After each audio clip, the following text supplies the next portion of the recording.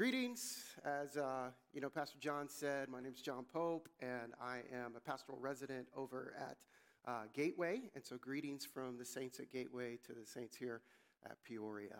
And glad to be with you. I'm also part of one of the most important parts of my life besides Jesus, the most important part besides Jesus, which is greetings from the Pope Pack. That's my family. I have 4 little ones. I have 3 girls and 1 boy, and my wife, Amy. We've been together. We've known each other for 14 years, and I am more in love with her today than I was when I first met her. She's just an amazing woman. I hope you all get to meet her someday. She's just such a gift from the Lord. So we're going to be in 1 Samuel 16, as Pastor John mentioned. So you can go ahead and start turning there in your Bible, or maybe you're already there, and just kind of get yourself resituated. And as I was thinking about this text this week, and think about how does this kind of translate to our cultural moment, our historical moment, what's kind of going on in this text and what's going on in our culture. Here's the image that kind of came to my mind. That over the past 5 to 10 years, I don't know if this has been heavy on your heart, but it's certainly been heavy on my heart, that we've seen a lot of pastoral collapses, right? It's all over the news, right? Word gets out of people who are celebrity pastors or spiritual leaders that have had big ministries for a long time, or even at a personal level, like pastors that we know, right, have collapsed and fallen. And what it's left the people of God with is just kind of, they're in this kind of frantic, frenzy state. And as I have friends all over the country, I have friends who are all over the globe who are Christians, I've seen quite a few different responses to these collapses. That some people have just become numb to it. And they just say, look, I'm done with this. I've seen so many of these. I'm just tired. I just don't care anymore. There are other people that their response has been, hey, I'm just going to stick my head in the sand and act like it's not even going on. Somebody tell me nope, I don't want to hear about it. Others have become isolated Christians, right? They say, okay, look, I love Jesus. I love the thoughts and the heart of Christianity. I just don't want anything to do with the church. I don't want anything to do with big Christianity. I'm just going to kind of be a Christian by myself in my little pocket of the world and do the best I can. Others have started deconstructing and saying, I don't know what to believe anymore. All these people who taught me all these cool and amazing things for years, that I don't even know if I can trust anybody now. And they're just deconstructing their faith. Some want to justify the behavior of these leaders and say, oh, well, but they did this and God did this through them. And so we can kind of look over it because God did amazing things through them. And then others, have become hyper vigilant, right? I've particularly seen this with a lot of my pastor friends, right? Where they have to say, oh, is that another one over there? Is that another one over there? We've got to guard Christianity. We won't want these people coming back through our doors. And they become hyper vigilant. And so the responses have been all over the place. And I'm sure there's responses that I'm leaving out. But these are just a few of the responses I've seen. And so we're kind of left asking ourselves, what is the response? What should we do? How should we respond to pastoral collapses? To spiritual leaders who collapse, who fall? And I think our text today talks about that. I think that's the goal of this text, is that God wants to provide us some relief, some comfort, some alleviation to how to process through the fall of a spiritual leader. And so if there's one big idea, if there's one main theme that I think we should take away from this text, that I think God wants us to take away from this text, is this: we can endure dark hours of fear and agony because God faithfully provides through His Spirit.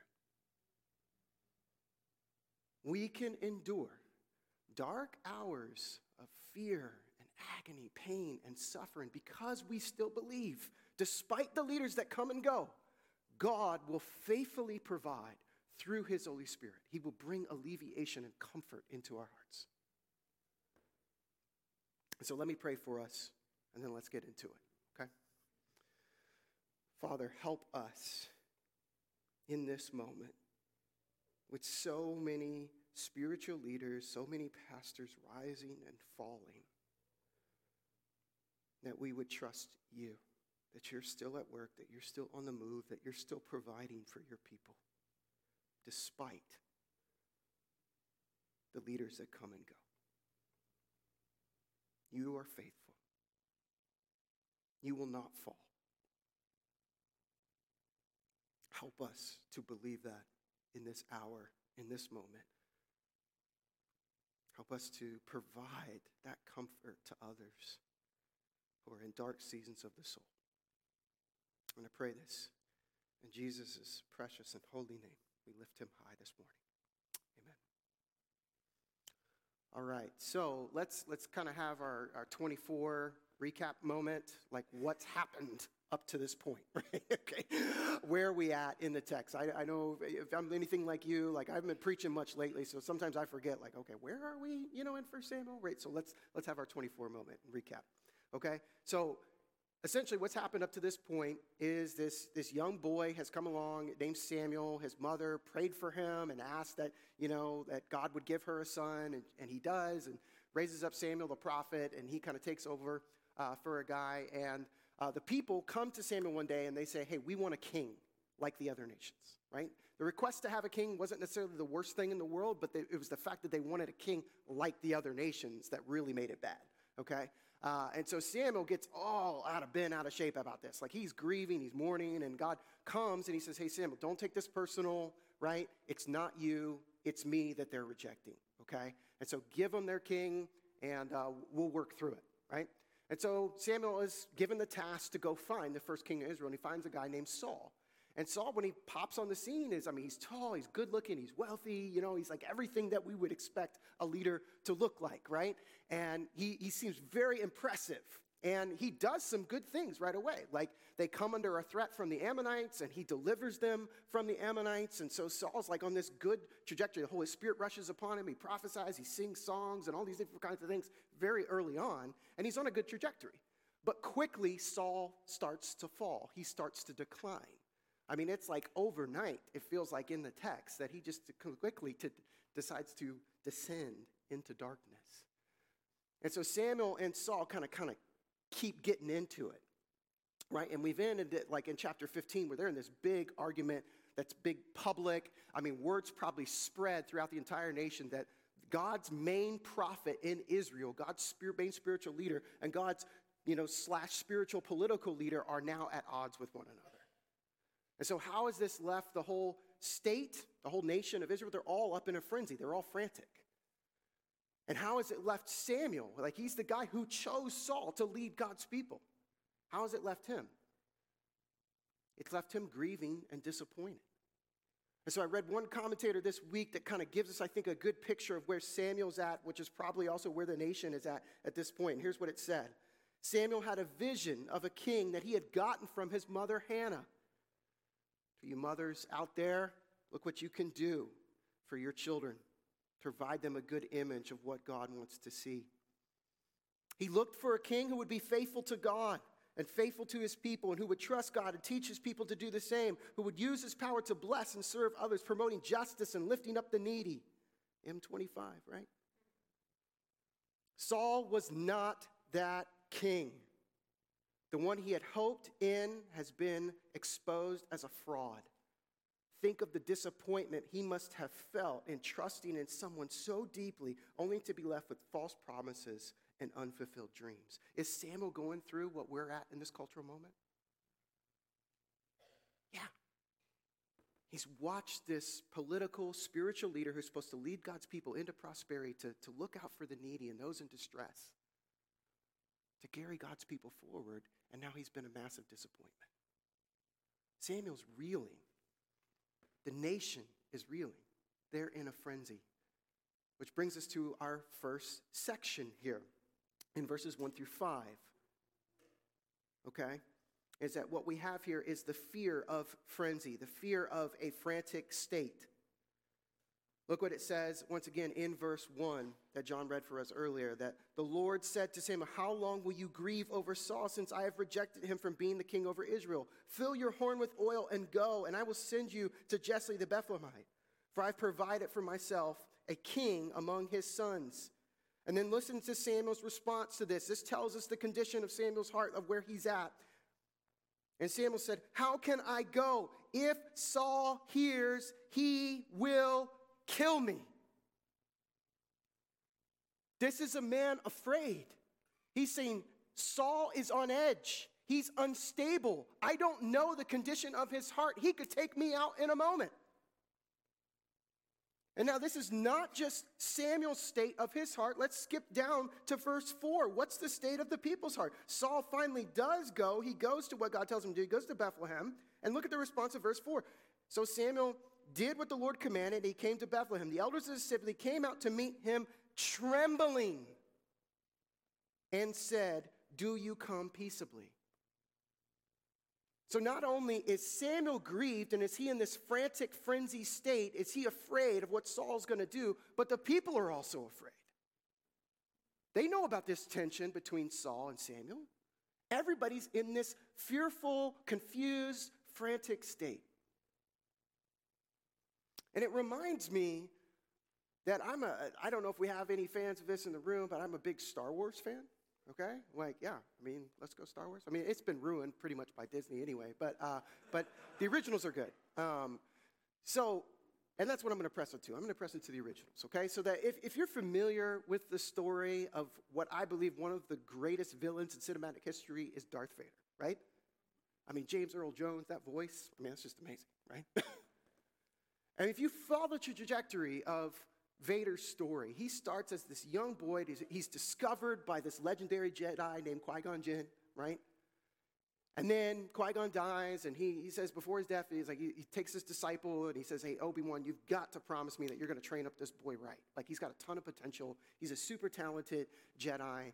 We got to train him up right so that his powers can be used for good and not for evil. And so Obi-Wan promises, and Obi-Wan is this legendary Jedi, right? Like, I mean, he's just famous. Most people who even heard of Star Wars have heard of Obi-Wan, right? Like, and he's mentored, so Anakin Skywalker is discipled by Obi-Wan Kenobi, right? Now, but we can see Anakin's a man torn apart, right? Like, throughout his story, you get that. And by the time we get to the original series, in A New Hope, Vader's got a reputation around town, right? Across the galactic empire, right? He's descended into darkness. He's now become a Dark Lord. He's become Darth Vader. He's no longer Anakin Skywalker. And when people hear that Vader's going to come to their ship or to, their base or their region of the galactic empire, what kind of state do they go into?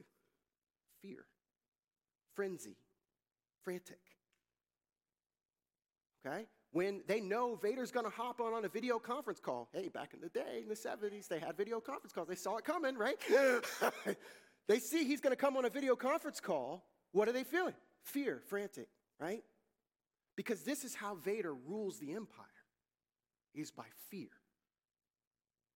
That everybody knows Vader's unstable. He seems calm, cool, and collected, but at any moment, he could lose his temper and just choke you to death with the Force, even across the galaxy. He has that kind of power. So you have a whole culture ruled by fear. And so this is what we see in Israel. Fear is across the land. We have this unstable man, Saul, and now everybody's ruled by fear. They're in this frantic state. And so what's God's solution to Samuel?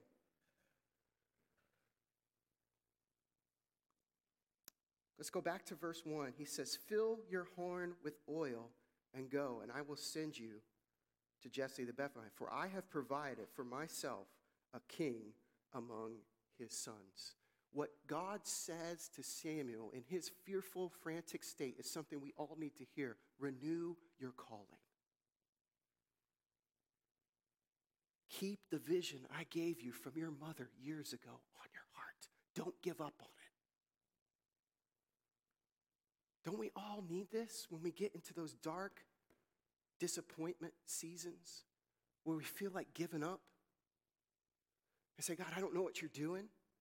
And God says, hey, I know it's tough. I know it's disappointing. Everything you poured your heart out into, it's not going well. But keep the faith. Renew your calling. Right? And a calling's not just some, people going into pastoral ministry. I mean, calling, the word vocation we get, right, in our modern language means calling in the Latin. Whatever place that you're placed into, it is your calling. You're a stay-at-home mom, that's your calling. You're working in the business world, that's your calling. Wherever God has placed you, that's your call. And when it gets dark and gloomy, God wants us to persevere in our calling, knowing that we will be carried along by His Spirit. And so the question I think this text would ask us in these first few verses is, where is God calling you to endure in your calling? Right now, in this moment. Where is God saying, persevere, hang in there. I've given you the Holy Spirit. You can endure this. Keep going. So we've seen the fear of frenzy, and now let's look at the clarity of curiosity. The clarity of curiosity as we move into these next section of verses. Right? That Samuel's response to that, as we saw, was to lean into his calling. Right? Okay, God, you've told me to renew my calling, this vision that my mother gave me years ago. I'm going to go back into it. I'm going to lean in. I'm going to be curious. So he goes and he looks and he explores, right? So he goes and he's looking for the next king of Israel. And he's told, to go and offer sacrifices at Bethlehem. And he particularly asked the people of Bethlehem to make sure that the family of Jesse comes, and Jesse brings his family. And then in verse 6, he says, when he came to them, he looked at Eliab, and he thought, surely the Lord's anointed is before him. Right? So here's Samuel falling back into the same temptation. This guy's tall, he's good looking, he looks impressive. And Samuel's like, I got it, God. Yep, this dude's king material. I like it. Yes, I can see what you're going to do. And one of the most famous passages, if you've been in Christianity for quite a while, you've probably heard this verse at some level, right? Look at verse 7. What's God's response to this? Samuel, don't get caught up in the same temptation. But the Lord said to Samuel, do not look on his appearance or on the height of his stature. Don't get so enamored with what looks so impressive on the front end. Because I have rejected him. And then here it is. For the Lord sees not as man sees. Man looks on the outward appearance, but the Lord looks on the heart. God looks at our personality. God looks at our character. He knows our inner being. He's more focused on that than what looks so impressive on the front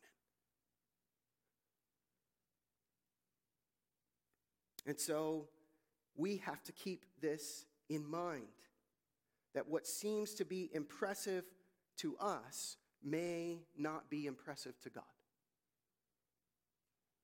In fact, so they bring all the sons out, right? All 7 of them. And God says, nope, nope, nope, nope. You got to imagine.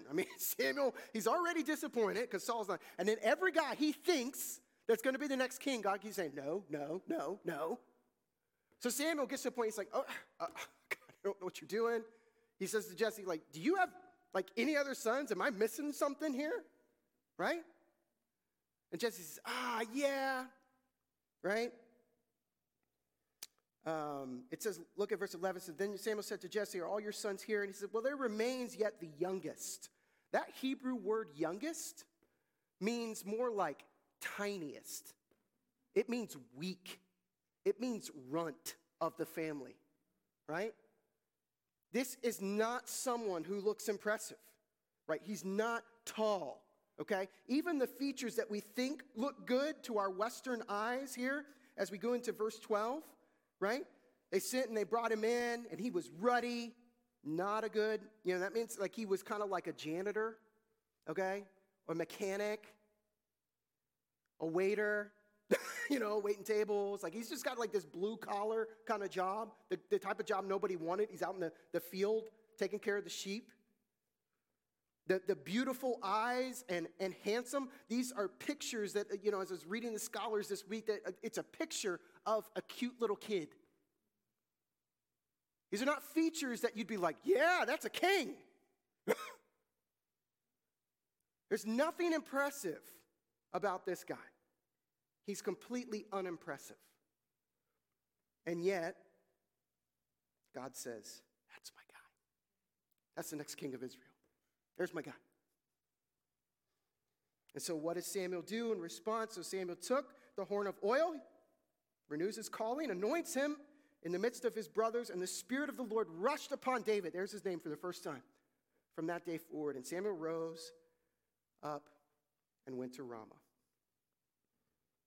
And I love this little thing here, right? Like, so we have the curiosity. Samuel kind of keeps leaning in. He goes and looks for the next king. It's not working out, so he leans in again. He says, okay, is there anybody else? And then what does God provide? Clarity. There's my guy. Not getting so impressed with what the world's impressed with. And let's go at the heart here. And then I love the response here. This little description right there at the end of verse 13. And so Samuel rose up and went back to home.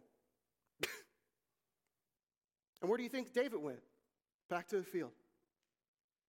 You see, even when we're curious and we lean into our calling and we get clarity, it doesn't mean that God's just going to call us out of the ordinary and into the extraordinary. Everybody just goes back home.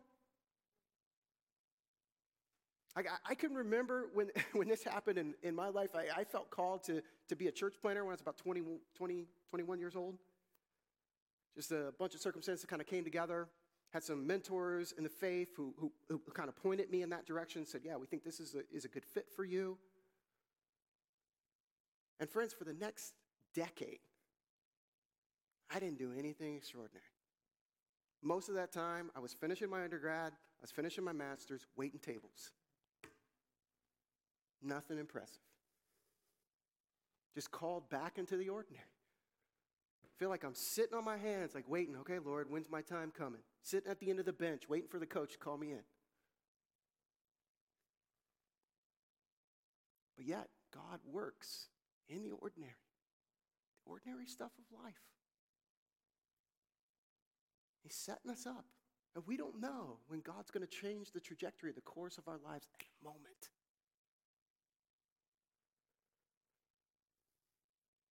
And so, for some of you in the room, maybe you've been anointed somewhere along the way. And somebody said to you, a fellow Christian, a fellow believer, I don't know how charismatic you guys are, but, I can get a little charismatic. Grew up around a dad who was like a, Pentecostal. My mom was a Baptist-costal. That's the way she named herself, right? Has someone ever spoken anointing over you and said, I can see you doing this. I can see God doing this in you. And maybe you've gotten kind of caught up in the ordinary stuff of life and have forgotten your calling. So this is my reminder to you this morning. I think this is God's reminder to you, like, you're anointed. God's called you where you are. Embrace that clarity. Help it to let it refresh and renew your calling once again, to have that kind of clarity and lean in and be curious. What does it look like to live out this calling in this cultural moment, in this historical time? And then the other thing I would say is, maybe there's some of you in this room, you need to go anoint somebody else. Maybe there's a young teenager or a young kid or even someone who's now retired and doesn't know what life looks like moving forward. And maybe God's putting something on your heart that you need to go and be Samuel to them and anoint them. And say, I can see God using you in this way, in this season of your life. Set them on a trajectory. And let's watch what God does. And then I think the final thing that we should kind of consider in this section is like, may God just give us counter intuitions, right? That what looks impressive, I've seen this with the church. I've been a Christian a long time, like almost 30 years. And I've seen the church get enamored with what seems impressive, right? The charismatic leader, the intelligent speaker. And I'm just not as impressed. As I've seen so many dudes rise and fall and collapse in on themselves, implode. I pray that God would give us fresh eyes to see what he sees, right? All right, let's move in this final section. So we've seen the fear of frenzy. We've seen the clarity of curiosity. Let's look at finally, this final section, this is where Saul comes back in, the alleviation for the agonized. Okay? Alleviation for agonized. And so we see in 13 and 14 a contrast here, right? It says in verse 14, now the Spirit of the Lord departed from Saul. So if you go back to 13, who is the Spirit of the Lord rushed upon? David. Do you see the contrast, right? The Spirit of God is coming more and more on David, and it's leaving further and further from Saul. And what's this done to Saul? It's left his soul tormented, right? He's in anguish. He's in agony, right? A harmful spirit from the Lord tormented him, comes upon him.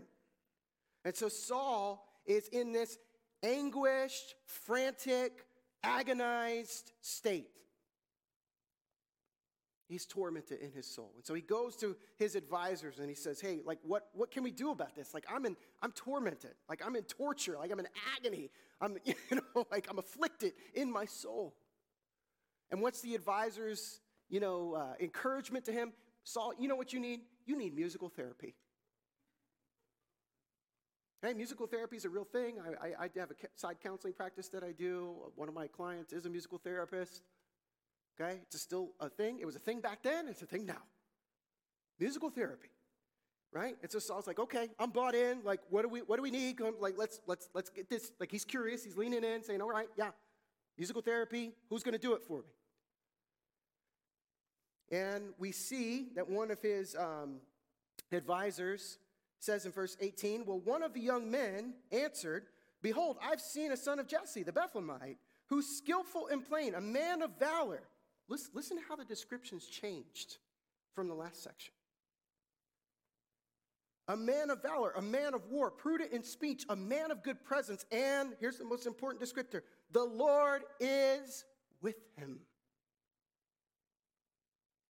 See, now David's got some credentials. What's the difference? He's not too impressive before. Now he's impressive. The Spirit has come. He's been anointed. The Spirit of God has descended upon him, and now he's impressive. He's a man of valor. He's like, this is someone who we can be like, yeah, this man will go to war for us. He has a good presence about him. The Lord is with him. And so Saul says, okay, bring the guy in. And then we can see David fulfilling his calling in verse 22. So Saul sent to Jesse saying, let David remain in my service, for he has found favor in my sight. And whenever the harmful spirit from God was upon Saul, whenever his soul was in torment, in anguish, whenever he was agonized, David took the lyre, a harp, and played it with his hand. And so Saul was refreshed and was well, and the harmful spirit departed from him. Isn't this God's way? I mean, think about that. Saul's been on a decline. He's been opposing God. So there's a sense where he's an enemy of God now. Like, he doesn't want to listen to what God has to say. Disobeying Samuel was the equivalent of disobeying Saul. That's what we're supposed to see or disobeying God. Okay? That's what we're supposed to see. That the prophet represents the word of God, the commands of God, and he's disobeying them. He's trying to do things his own way. And so he's opposed to God. And yet God, this is his enemy, and he brings alleviation to him. He brings comfort and relief through his servant to his enemy. So let's go back to Vader for a moment. Get to the end of the story, Return of the Jedi, my favorite Star Wars of all time. And Vader's discovered he has a son. He brings his son before his master, before his mentor, the Dark Lord, Sidious, Emperor Palpatine. And they're trying to allure Luke to the dark side. And say, reject the light, reject what's good. Don't do what Obi-Wan's told you and Yoda's told you, like, come over to the dark side. And it ends up Luke and Vader getting this big fight, and eventually Luke just yields. He throws his lightsaber down. He says, I'm not going to fight. I'm not going to the dark side. I know there's still good in my Father. And the Emperor, have it your way, right? And he starts sending the force lightning onto Luke, and he starts tormenting Luke. He's tortured. He's in agony there on the ground. And Vader is looking at his son, and he's looking at his master, and he's looking at his son, and he's looking at his master. And then light comes into Vader's heart, and he is redeemed. He picks the Emperor up, and he throws him into a fiery furnace to save his agonized son. Compassion comes back into him. Redemption comes back to his story arc. Are we seeing the image, friends? Who's the agonized son that we're to look to for alleviation and relief? Who's the agonized son that we look to? That we look upon his agony, his torment, the torture he goes through, and redemption comes into our hearts. The light of the gospel, good news of God, comes into our hearts and changes us from the inside out. It's Jesus Christ, crucified on the cross. This is how God works. He brings alleviation, relief, comfort to an agonized soul through his own agony. I mean, isn't the gospel beautiful? Isn't it amazing? This blows my mind every time I stop to think about this, that the agony of God's Son is what redeems my heart. It's what redeems your heart. And so for some of you in this room, that's hitting you in a fresh way for the first time. You came in here, and maybe you put on a good face, and it looks like you're all put together, but deep down in your heart, you're tortured. You're afflicted. You're agonized. And through Jesus Christ, God is offering you alleviation. You've never felt anything like that before. And whether you were invited here by someone, or you've been coming for a while, or this is your first time and you just decided to go to church today on Sunday, there are plenty of people, there are plenty of Christians in this room that would love to talk to you about that. So grab somebody. Don't let the moment pass you by. Experience the fullness of God's Spirit breaking through to your heart. Talk to someone. For others of you, you are a believer. But you've been tormented as well. And just because we're Christians, that does not mean that torment, agony, suffering does still not come into our lives. And so for you, maybe it's just remembering, yes, God wants to alleviate the suffering of my soul. He sees my agony just as he saw the agony of his own son. He knows what it's like to go through deep torment.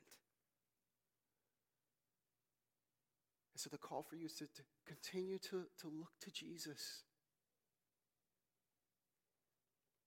who knows what it's like to be rejected, to be despised, to feel that sense of shame. Everybody's looking at you. Ugh. Jesus knows that struggle. And he wants to bring alleviation to your soul. And then finally, the question I think that we should leave from this final section is, who is God calling you to offer alleviation to? God's Spirit came upon David. He went in and just played a harp for a man. Gave him musical therapy. So what gifts has God given you that he's asked you to steward well? That maybe there is someone in your community, in your neighborhood, at your work, in your family, in this very room that you know is agonized, is tormented. And where might God be calling you to go bring them some sense of alleviation to their soul? To just see them and say, hey, I see you. I know the pain you're in. And all I got is a cup of soup. I think it's really good soup. I know how to make good soup. whatever we got, friends, like use it. Take your gift before the Lord and give it to your suffering friend, your suffering neighbor, your suffering coworker. Because here's what the Apostle Paul says, and I'll close with this, okay? Apostle Paul says in 2 Corinthians 1, "Blessed be the God and Father of our Lord Jesus Christ, the Father of mercies and God of all comfort, who comforts us in our affliction." So that, why? Why does he comfort us in our affliction? So that we may be able to comfort those who are in affliction with the comfort which we ourselves are comforted by God. You see, God wants us to experience his comfort and then pass it along. It's not just something we keep to ourselves. No, we pass it along. So Spirit comes to David. He experiences comfort, right? Like he didn't ever think he was going to be a king. He was a little runt. And yet he comes and he brings alleviation to Saul's soul. And we embrace that. And God is calling us to bring alleviation to the world. So no matter what state you're in, may we just believe that we can endure because God will provide in the midst of our pain and our agony through his Spirit.